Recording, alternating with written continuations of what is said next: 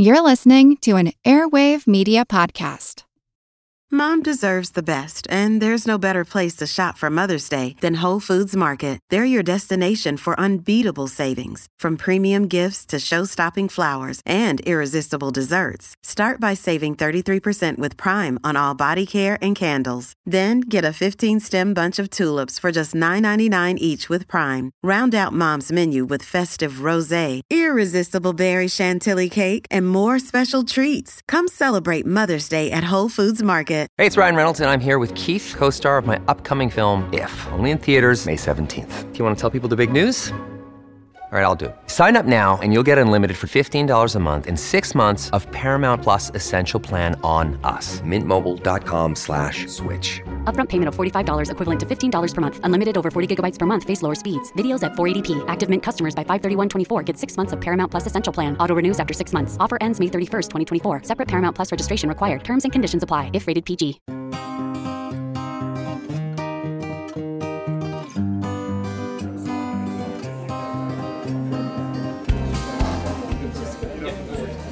The people you hear milling about are trying to make sense of an age-old conundrum: how we know, what we accept as scientific evidence, and why there's resistance to that. It's really, really hard to figure out what you're wrong about. And there are a couple of things. It's interesting stuff, and we'll start eavesdropping in a moment. I'm Seth Shostak. Welcome to Big Picture Science, produced at the SETI Institute, where researchers investigate the nature and origin of life. In a special episode of our monthly look at critical thinking, Skeptic Check, we examine the concept of science denial by transporting you to a recent all-day symposium on that subject, organized because we're having trouble agreeing on the facts. The idea that Bill Nye is just going around saying CO2 is up, therefore global warming is dangerous, we should be concerned, it's not. The approach that homeopathic medicine uses in the treatment of cancer is very specialized and very individualized. Such comments have motivated scientists, science historians, members of the public, and press to gather in early November 2018 in New York City at 7 World Trade Center, whose 40th floor is home to the New York Academy of Sciences. Molly Bentley was in attendance, and she'll share the highlights of the discussions. Hey, Molly, how's New York? Hi, Seth. Well, it's chillier than California, but there was a lot of heat generated in the discussions at the symposium. It was held jointly by the New York Academy of Sciences and the Rutgers Global Health Institute. Good morning, everyone. It is my great pleasure to welcome everyone here in person and via live stream to Science Denial, Lessons and Solutions. And as you know, Seth, anti-science beliefs are not new. Right. Just ask Galileo how his support for the Copernican model of a sun-centered solar system went down with the Spanish Inquisition. Exactly.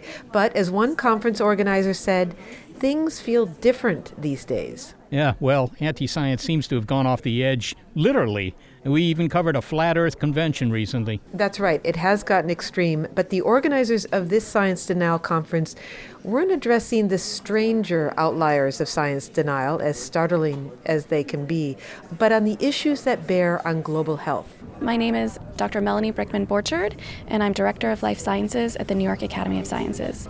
So we wanted to take that facet and explore it in depth, from looking at things like HIV or climate change, which has an impact on our health, of course, as well, to smoking, to all the other areas that this can impact us on a day-to-day basis. Is there a way to categorize the people who are resistant to the facts of science, or something that links them all together? I would say there is no way to link people together who do not believe in science, because for most people, it's not that they categorically reject science. It might be that they believe in climate change, but they don't believe in GMOs. You know, there's different facets where their own guts are going to say, I believe in this, but not that. Conference co-organizer, Harvard medical historian Alan Brandt, said that there's a need to develop smarter approaches. So we're really hopeful that this isn't just a one-off meeting, but this is really getting together a group of people who will think hard and critically and develop strategies that can be implemented to really impressively reduce science denial in the interest of human health. Let me offer some examples of current science denial presented here. The fear that vaccines do more harm than good. If climate change is really happening, well, it has nothing to do with man-made carbon dioxide. Homeopathy cures cancer, and industries deny that opioids are addictive or that e-cigarettes contain harmful chemicals. And the issue of science denial matters because all these important issues certainly call for an informed response. Now, this is public health, after all. Hi, my name is Nancy Toms, and I'm a professor of history at the State University of New York at Stony Brook. So the definition of denialism is where you are refusing to accept a theory or a fact for which there is overwhelming scientific evidence. And I think that's a key distinction. There are a lot of areas of science in our everyday life where there is discussion, debate, controversy. Does fiber improve in your diet? And do fish oil pills make you feel better? Where you can find lots of different opinions. When you go and look at the scientific evidence that the HIV virus causes AIDS, it's a different order of proof and a different order of credibility. So we tend to use the term denialism for areas of science where there's a strong consensus, and yet you still have people who will deny it. Well, that's a pretty clear definition of science denial. Yes, but ironically, the use of the term science denial was a point of contention right off the bat here at the Science Denial Conference, even with the keynote lecturer at the event. I spoke with her about her presentation. I'm Sheila Jasanoff. I'm a professor at the Harvard Kennedy School. One of the things that you write about and you speak about is this idea that if we are going to combat science denial, I know you're going to provide a modification to that, we need to understand the roots. In other words, this is not the first time we've encountered science denial. It is not something unique to the 21st century. Well, the thing called science denial is not unique to the 21st century. Persisting in calling it science denial, though, is something that may be unique to the here and now. People have been skeptical about science's findings about all kinds of things from a long time ago. So in this country, one of the earliest examples is the skepticism about the theory of evolution, which no matter how much authority people find behind Darwin's initial claim, and no matter how strong the corroborating evidence becomes from much more modern studies in the life sciences, there still remains a stubborn and not decreasing body of thought in the United States that says that this is not how the human species or speciation came into being. But nobody called that science denialism. They called it creationism. They called it anti-evolution. They named it with very specific things. It's more a product of now, especially in response to climate change, that people want to group all of that together and say that it's science denial. And I understand that you have issue with the term science denial, that you'd prefer we not use that term. Why? So I think that the term is, first of all, politically ill-conceived because it immediately places some people in the position of being the true knowers and other people in the position of denying the truth. So to the extent that science wants to preserve its authority, it has to find a way of talking about it that doesn't depreciate other people by saying you just don't know enough. Now, if some of it is semantic, is there another term that you would use, or how would you describe then this resistance to some of the findings, the conclusions of science?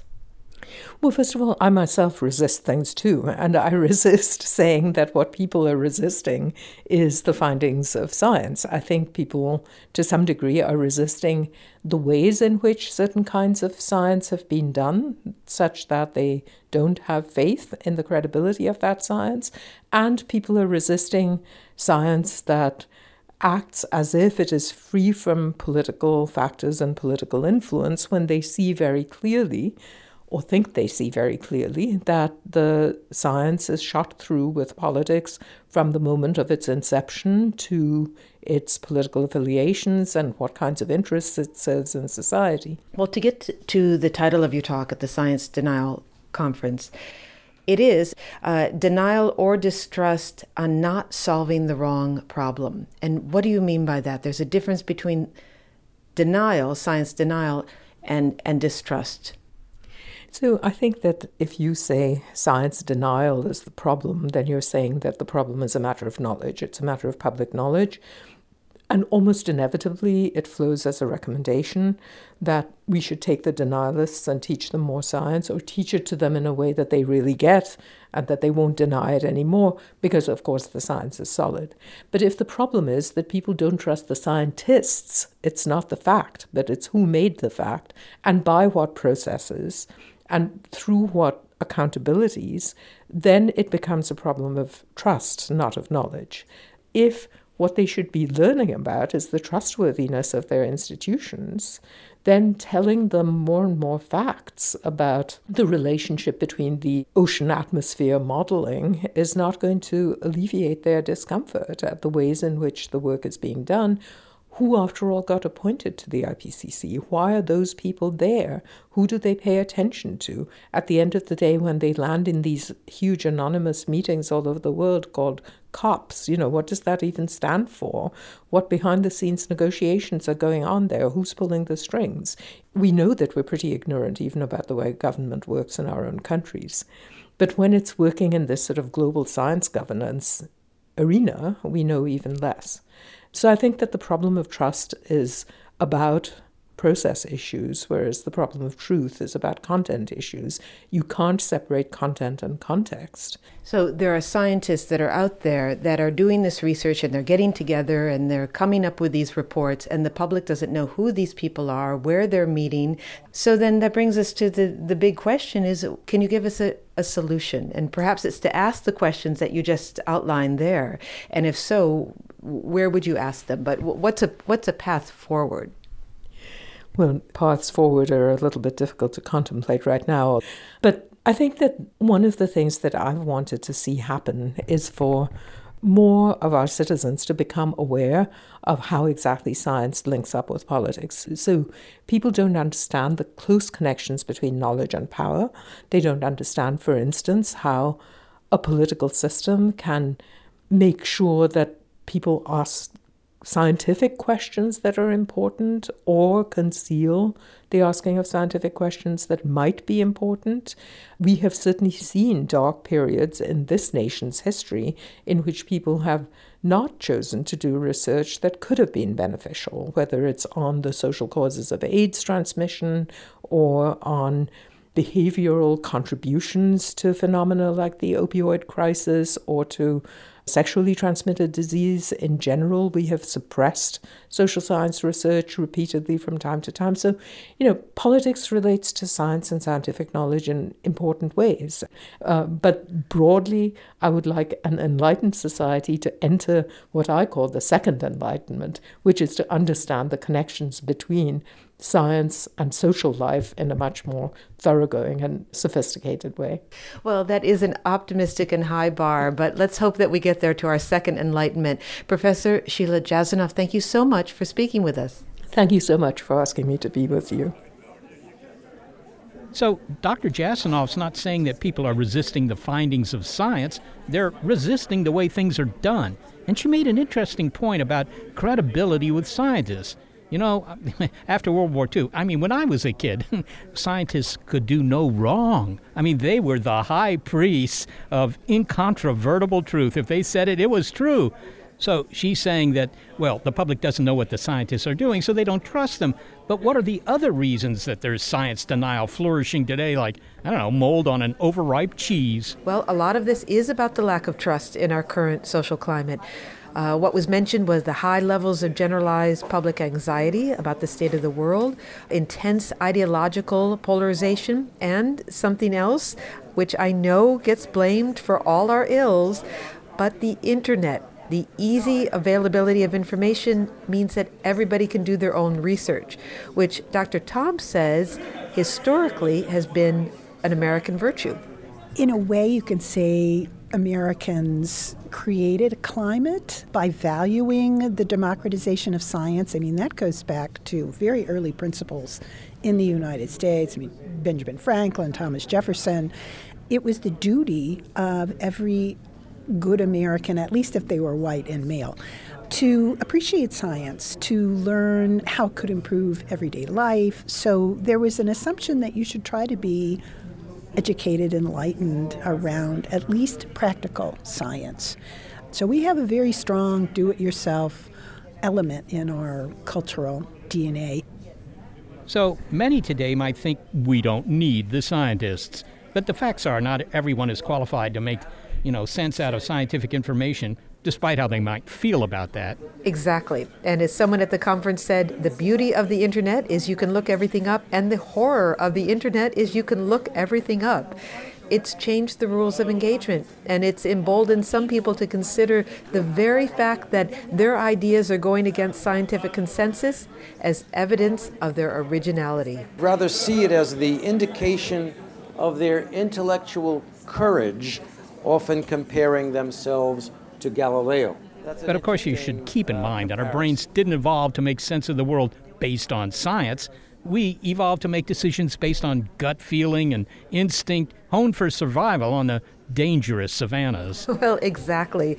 And in fact, one of my favorite comments on that theme came from Washington Post reporter Tamar Haspel during her panel discussion. I mean, we look back 400 years, and 97% of the Academy thought that bloodletting was the best way to handle fever. And we think, oh, those poor schlubs. But 400 years from now, we're the schlubs. And so did they discuss how we're all kind of susceptible to confirmation bias? When something happens that seems to confirm a belief you already have. For example, walking around in the cold without a jacket will give you a cold. And you walk around without a jacket, you get a cold, and you figure, all right, my theory's right. And that kind of reinforces your belief. I mean, it must be a big factor. Yes, exactly. They did talk about that. And one more point, it's one that we all fall prey to, and it's related. Michael Dahlstrom talked about the role of personal narrative. Now, he's the associate director of the Greenlee School of Journalism and Communication at Iowa State University, and he said we are storytelling animals, not fact-delivering animals. So storytelling is how humans make sense of the world. So it's something that's very innate. It's very easy for us to make these causal connections and to understand what's happening. The problem is that narratives do not always have to be representative. They do not even have to be correct. They can imply causal connections that are not present, and they're always subjective. Can you give us an example? Yes. So here's an example. Let's say you are on a beach, and someone said, oh, it's perfectly safe to go swimming. The chance of a shark attack is 1%. You'd feel, okay, I'm comfortable. Let's go out and swim.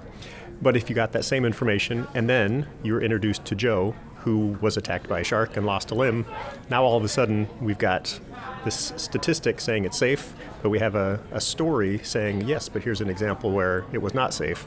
Chances are you're going to go back to the hotel because you perceive that risk because of the story. But it's two different ways of understanding the world. So one is general abstractions. In general, this is true, but then what does that mean at my particular level? And that particular level is the story. So one example would be climate change. So at the broad picture, the science tells us climate change is happening and general abstractions that this is true. But when it comes down to the human level, how does someone interact with that? And so maybe someone has heard a story that their uncle has been a farmer for 40 years and has not noticed any changes. Now that could be completely true, that individual has not seen any changes. Climate change can also be true, yet they're in conflict. And when you pit the two against each other, very often it's the story that is more persuasive. The individual that has not experienced the larger abstract idea could be led to believe that it's not happening. The larger abstract idea is not true. If it was, I should have experienced it. And then it's not just that individual, but that individual might tell that story to someone else, which might tell the story to someone else, and now you've got this spread of an experience that does not correlate with the science, and people can start to say, well, maybe I'm going to doubt the science now. So the stories that we tell ourselves will usually be the most compelling, not the most accurate. The big picture so far from this conference is that some very common human foibles encourage us to maintain beliefs that are at odds with science. It's not because the science is unavailable. I mean, the current climate of anxiety, mistrust of authority, and our own hubris in our interpretation of scientific fact, plus our own worldview. I mean, there's a lot in play here. Exactly. There is a lot in play, but there's more. Systems that are in place that actually conspire to keep anti-science views flourishing. Okay, we're going to hear about those next when we continue with a report from the New York conference. By the way, you'll find a link to all the guests you hear in this program on our website, bigpicturescience.org. This is a special episode of our monthly Skeptic Check on Big Picture Science. science denial. Another day is here, and you're ready for it. What to wear? Check. Breakfast, lunch, and dinner? Check. Planning for what's next and how to save for it? That's where Bank of America can help. For your financial to-dos, Bank of America has experts ready to help get you closer to your goals. Get started at one of our local financial centers or 24/7 in our mobile banking app. Find a location near you at bankofamerica.com/talktous. What would you like the power to do? Mobile banking requires downloading the app and is only available for select devices. Message and data rates may apply. Bank of America N.A., member FDIC.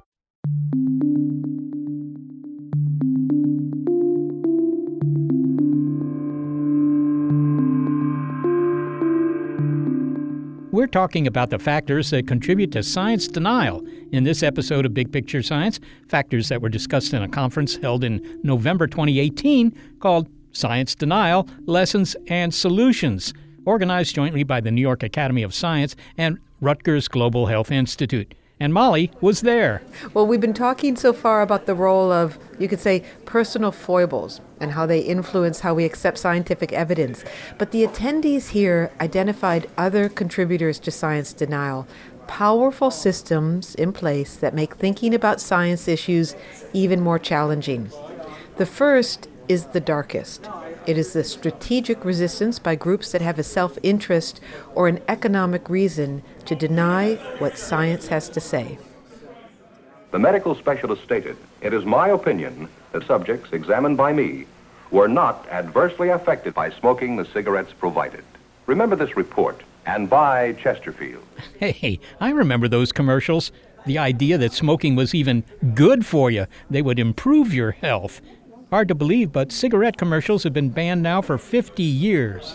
Harvard medical historian Alan Brandt reviewed tobacco industry documents for his book, Cigarette Century, and he reminded us here at this conference that the strategy of manufacturing doubt about the detrimental health effects of cigarettes was adopted by the fossil fuel companies when they needed to manufacture doubt about the evidence of climate change. In some ways, I think the history of science denial really starts with the tobacco industry. And when a lot of scientific data came out showing that smoking was linked to lung cancer, the industry had to figure out a way to respond. And the way they responded was trying to encourage doubt, uncertainty, and ignorance about the product, as opposed to acknowledging the scientifically demonstrated harms of using cigarettes. So the tobacco industry really invented a strategy that many other industries and firms that have an interest in denying science would later follow. Now, as we listen to you explain the strategy of how the companies did this, what issues should we keep in mind today that are unfolding where some of the same strategies are in the process of being applied? Climate change would be an excellent example. Sugary beverages would be another major example. E-cigarette use today among teenagers, we don't really know how harmful it is, so we're going to help figure this out. Yes, there are many of these strategies are in the process of being applied now. And they start with things like saying, we know that some studies have come out, but they have certain problems. And what we need is more research, not less research. No one's more committed to the health and well-being of people in the United States around the globe than our company. That was the first thing that the tobacco industry said when they got the news, the scientific findings that their product was really harmful. So that would be the first thing.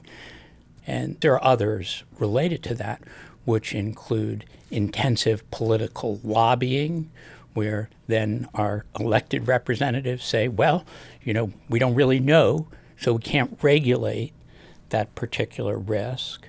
There are a lot of scientific fronts, so people will say, well, I'm from the organization to investigate climate change, and our findings are uncertain about whether this is a significant risk to human populations. And these are paid for by big industry, but they have the appearance of being independent and important. So they really exploited this notion of constructing uncertainty using science and using scientists that were funded by the industry. And this is an elemental aspect of what today we call the tobacco industry playbook. That idea of manufacturing doubt in the case of climate change, you're saying is a page right out of the playbook of Big Tobacco. And why is it so effective, seeding the public mind with that little bit of doubt? Well, these are often things that are of concern and anxiety. So doubt becomes a very valuable strategy for an industry. So studies come out, and actually, very much like climate change, there was a good deal, a very significant consensus that smoking caused lung cancer. So there are sort of two questions, can you erode that scientific consensus? Well, there are more than one side to this. There are scientists who don't agree with those findings completely. We need more research. And then in the case of tobacco smoking, much as it is in climate regulation and concerns about climate change, people say, well, I think there's a debate about that. But in the face of a debate as opposed to scientific knowledge, people are much less willing to, for example, change their own behavior.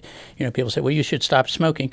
Well, there's kind of a debate about whether it's really harmful or not. And I haven't experienced any bad effect. And those are things that were just horrible for smokers. Then what else did the industry do? They said, well, we're going to put filters on cigarettes. And if there is something, they wouldn't admit that there was, but if there is something in cigarettes, our filters will take them out.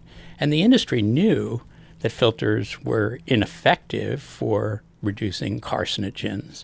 But the production of filtered cigarettes, again, reassured smokers. So this is a form of reassurance through denial. Climate change isn't as bad as, the naysayers say it is. Tobacco's not really as harmful as some of the public health people say it is. So planting doubt is crucial. And psychologically, it works well if you want to continue that behavior. I've lost many people to smoking in my family, including my mother. She enjoyed smoking, so any public message that suggested it was okay to smoke is something that some smokers are going to hold on to, aren't they? I think it's very powerful, especially in the instance of an individual behavior like smoking that is so highly addictive and so incredibly harmful. So smokers need a form of saying, I'm really not harming myself the way some people say it, and they needed a way to rationalize their use of a highly addictive and dangerous product, and the companies kept providing one. And this is really my concern. Right now we're being asked to make big investments in protecting our climate and reducing carbon emissions. But if the companies say, well, we really can't be sure, and maybe this isn't going to be as bad as people say, and there's some evidence, but it's equivocal, there are scientists who disagree, then we fail to make, in this instance, some of the resource and political and really personal commitments to reducing climate change, much in the same way. So what does doubt do? Doubt undoes our ability to protect ourselves from harm and for our political processes to protect us from harm. That was really true in the case of cigarette smoking. The Congress did next to nothing for really 20, 30 years to protect the American public from smoking because in addition to the doubt, they then used this sort of information of doubt and their communication systems to lobby Congress really intensively. And then Congress people would get up and say, well, we don't really know. But as you said, it wasn't just the companies that were saying there may not be a link between smoking and disease. They had industry-funded research. So that's very difficult for the public to parse. The research says that there's no link. The public may not realize who has funded that research. And you could forgive a rationally thinking person for saying, well, it looks like the studies are equivocal. That's exactly right. And, everything gets compromised. Our political processes get compromised by the deliberate insertion of doubt. Our media gets compromised as well. So the media wants to be scrupulously fair and has a history of wanting to present balanced arguments. And so typically with cigarettes, they would go to somebody who said, smoking causes lung cancer. And they would say, we also spoke to somebody who is a scientist who is doubtful. Now, they were often paid by the industry or supported by the industry.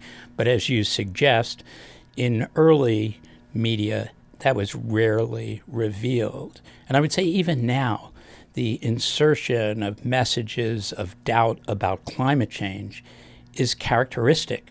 So, for example, just 2 months ago, the Wall Street Journal runs a op-ed piece on doubts about climate change. It turns out that the author has a long history of support from big energy and from, the climate science denial system, but it's not revealed and it's not acknowledged or disclosed in the Wall Street Journal.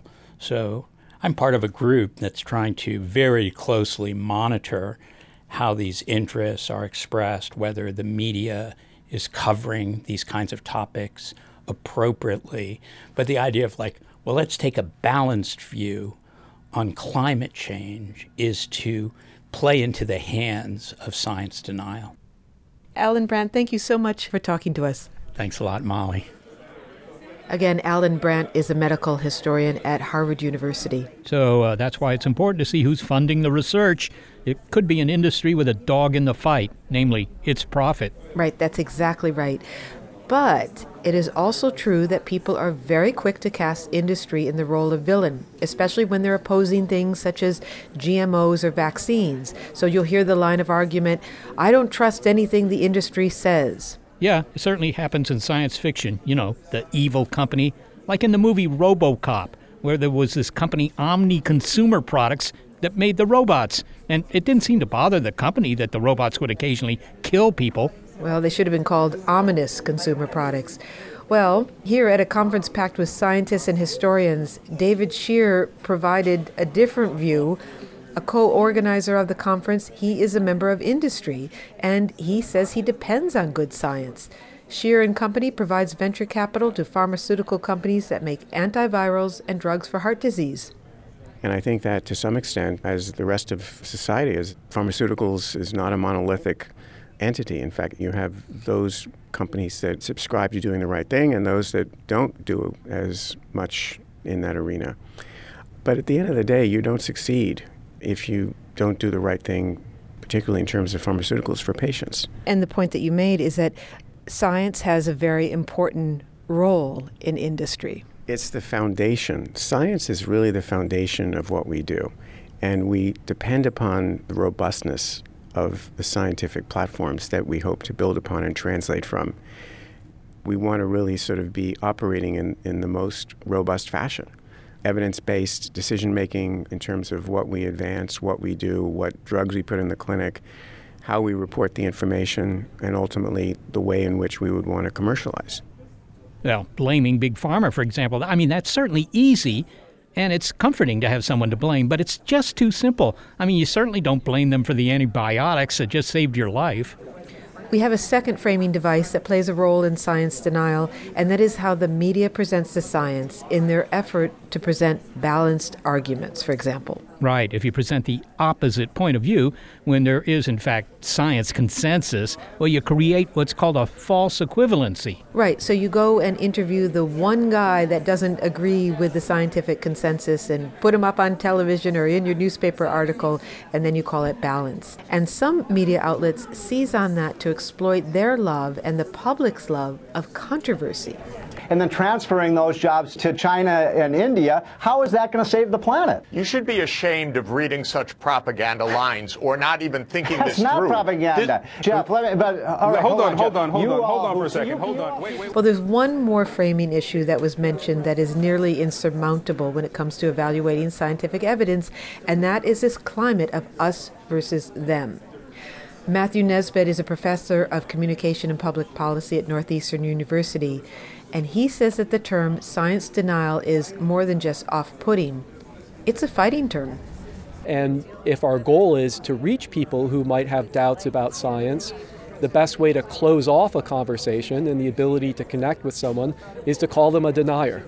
There's a lot of other problems with calling people a denier. It leads to kind of this circular, sort of never-ending conversation about where the term denier can be expanded into a bunch of whole different things. And climate change, for example, people who disagree on policy or technology related to climate change are now being called delayers or disinformers or confusionists.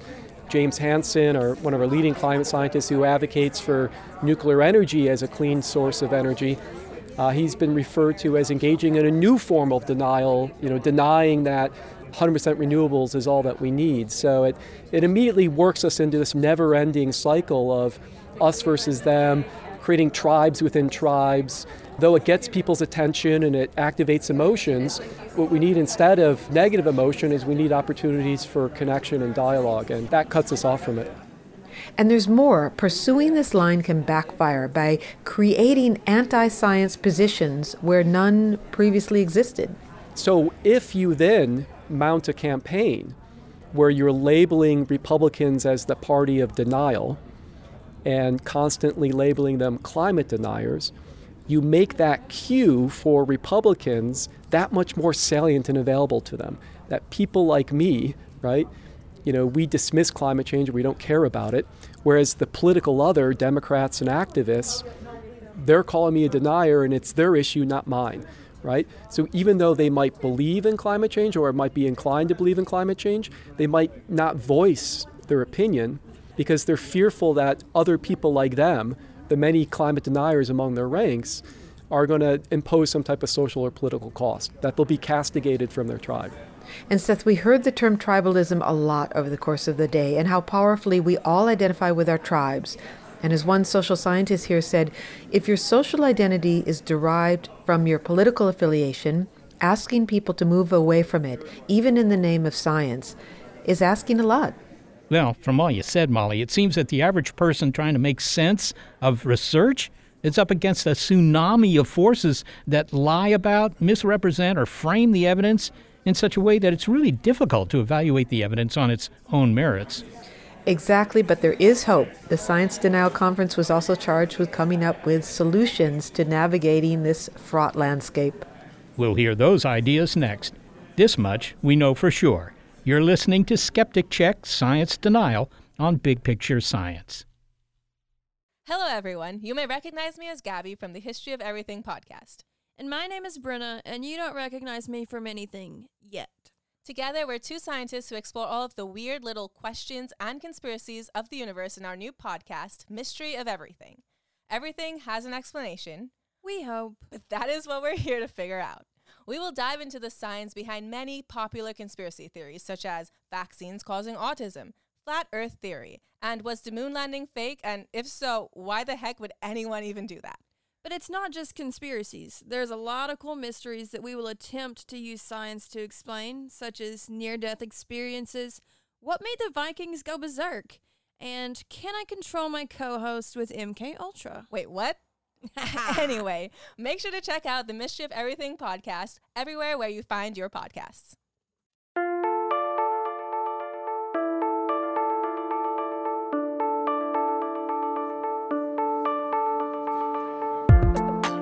We're talking about science denial. In this episode of Big Picture Science, drawing on insights shared at a conference on the subject at the New York Academy of Sciences. And Molly was there. And now we come to talking about solutions. What was proposed, Molly? Well, when we got around to the topic of solutions, we were reminded that there is a certain percentage of people whose minds you're never going to change. As you well know, Seth, something like 30% of Americans have disbelief in many of the very well-established claims of science, and that number never budges. Yeah, well, one that's certainly close to home. A third of the public continues to believe that some UFOs are alien spacecraft. But we've also heard that most people are not simply anti-science. Right. And so the task is to influence those people who have open minds. And look, no one is saying that any of this is easy. It takes effort. But if any of us can spend 20 minutes researching, I don't know, the best place in town to get a burrito, we know we have stamina to do a little bit of research.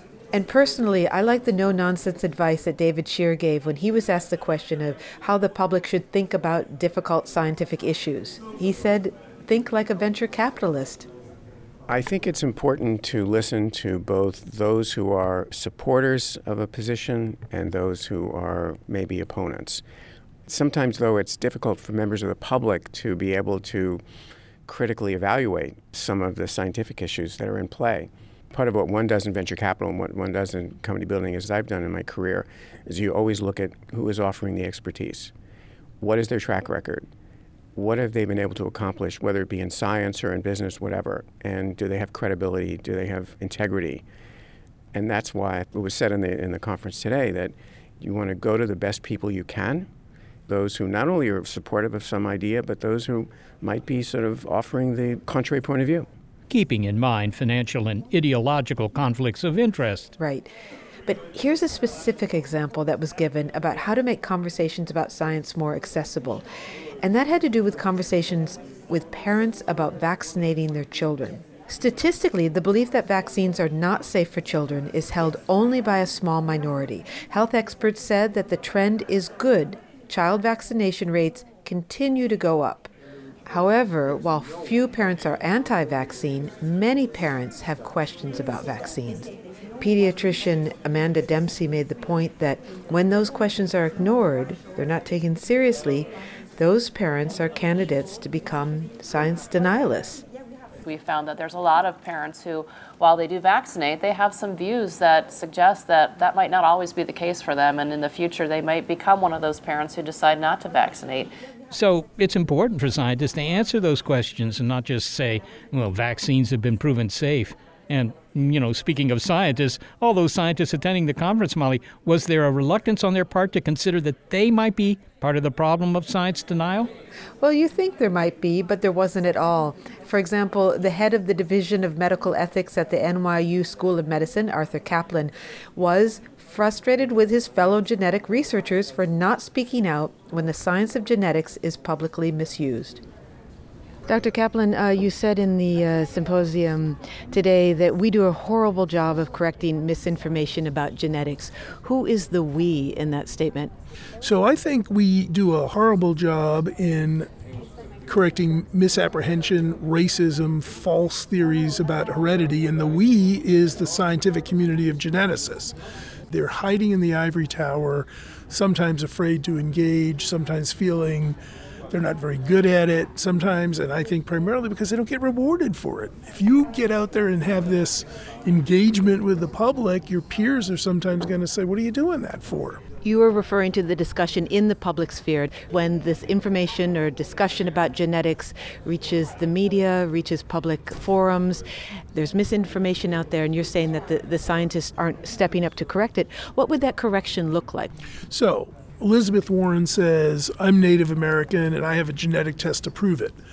Where's the American Society of Human Genetics, Society of Genetic Counselors, either in the U.S. or anywhere around the world, saying, look, nobody is a member of a Native American group or tribe because they have an ancestor 7 generations back. Those groups don't even represent contemporary or recent understandings of what a tribal identity is. Those groups should be out there writing op-eds, should be calling up Elizabeth Warren's office and saying that's ridiculous, should be calling journalists locally, should be showing up at the high school saying that's not how we understand ancestry or race. And the other example you use is the misunderstanding and the warped use of lactose intolerance. So there is this notion among white nationalists that you can decide or determine, who's really a white person or Nordic. If they don't have lactose intolerance, they have this theory that whites had to survive on dairy products as they moved north. Anyway, it's all nonsense. There's plenty of lactose intolerance among white people. It's also the case that their theory about how diet worked and who drank milk is crazy. There are plenty of Africans that drink milk as part of their culture and diet. no one's debunking it. When you hear that sort of stuff, it's like time for the letter to the editor, or somebody wants to call up the local news station. You know, not everything has to be the New York Times and say, if you ever heard this, it's stupid, and you should, as part of your reporting, point it out. What you're suggesting is that scientists do have a role in the spread of science denial when they refuse to act.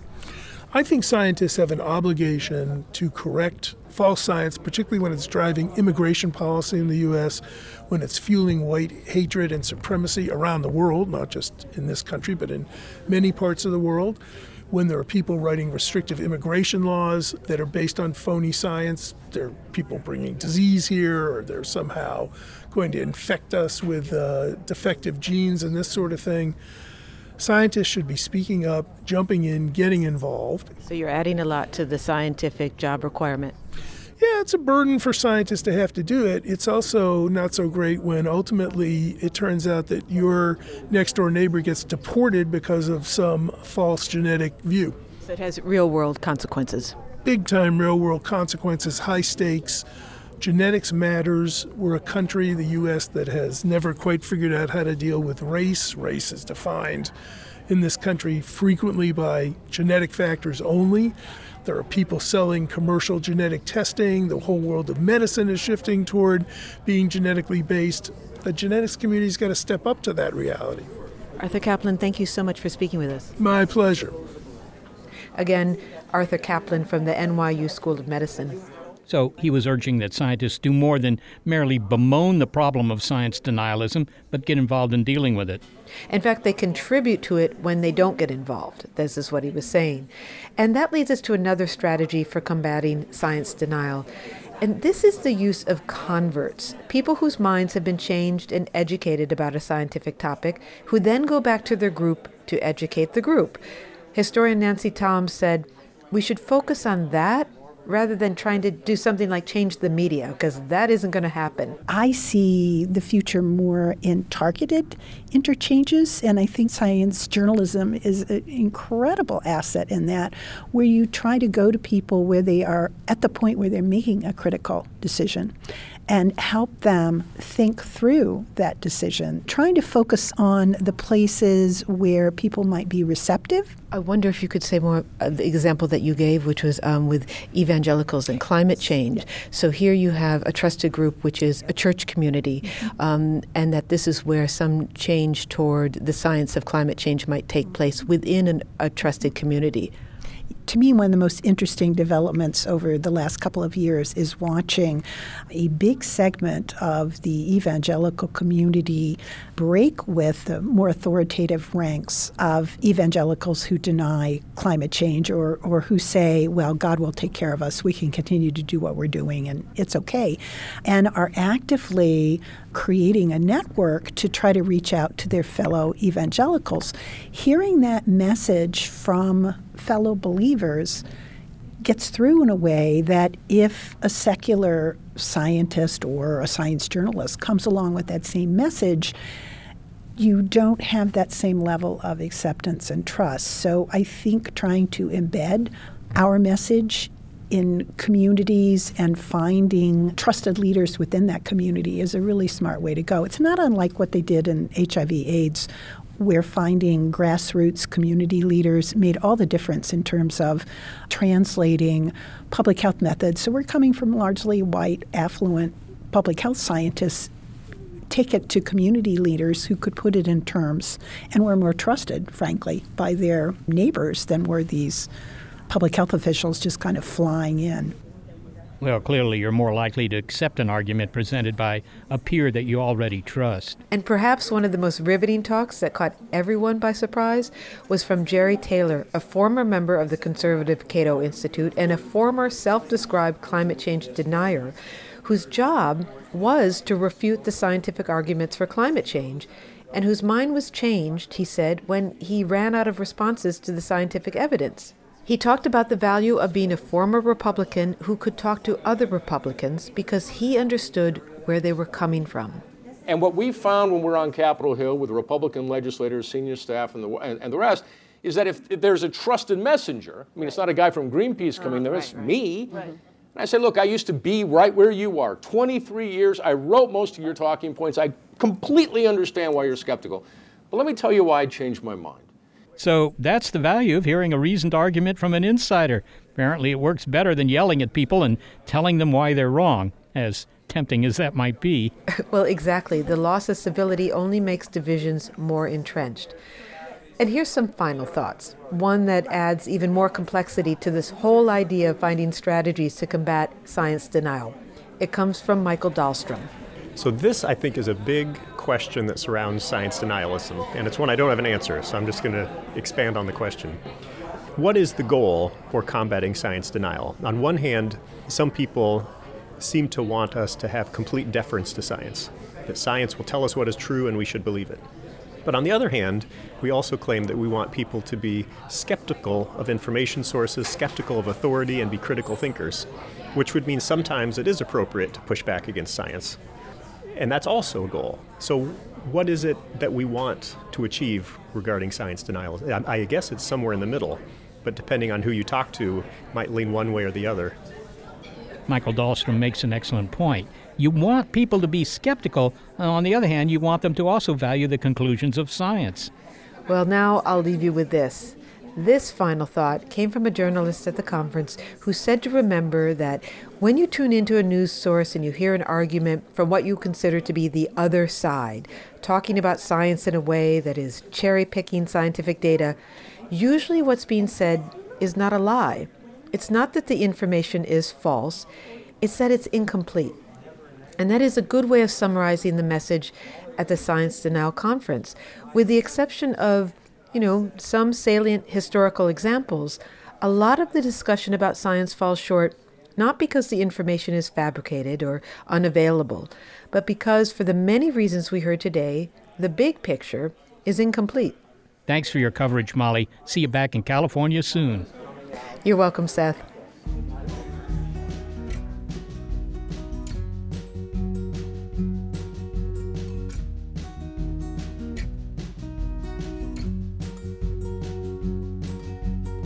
And thanks to those whose talents we don't deny, who helped produce this program. Senior producer Gary Niederhoff, production assistant Sarah Derwin, and operations manager Barbara Vance. And a special thanks to the New York Academy of Sciences and Rutgers Global Health Institute for being so accommodating at the Science Denial Conference, and particular thanks to engineer Chris Ball, who provided us with audio from the event. We're also grateful for financial support from Rena Shulsky-David and Sammy David, and the William K. Bowes Jr. Foundation. Big Picture Science is produced at the SETI Institute, a nonprofit science and education organization whose scientists study the origin and nature of life. And a big thanks also to our listeners. Your ears have been attuned to our monthly look at critical thinking on Big Picture Science, Skeptic Check, Science Denial. If you'd like to hear more Big Picture Science episodes, you'll find them in our archive at bigpicturescience.org. You can also find links there to the guests you heard in this episode and a link to the audio of the conference.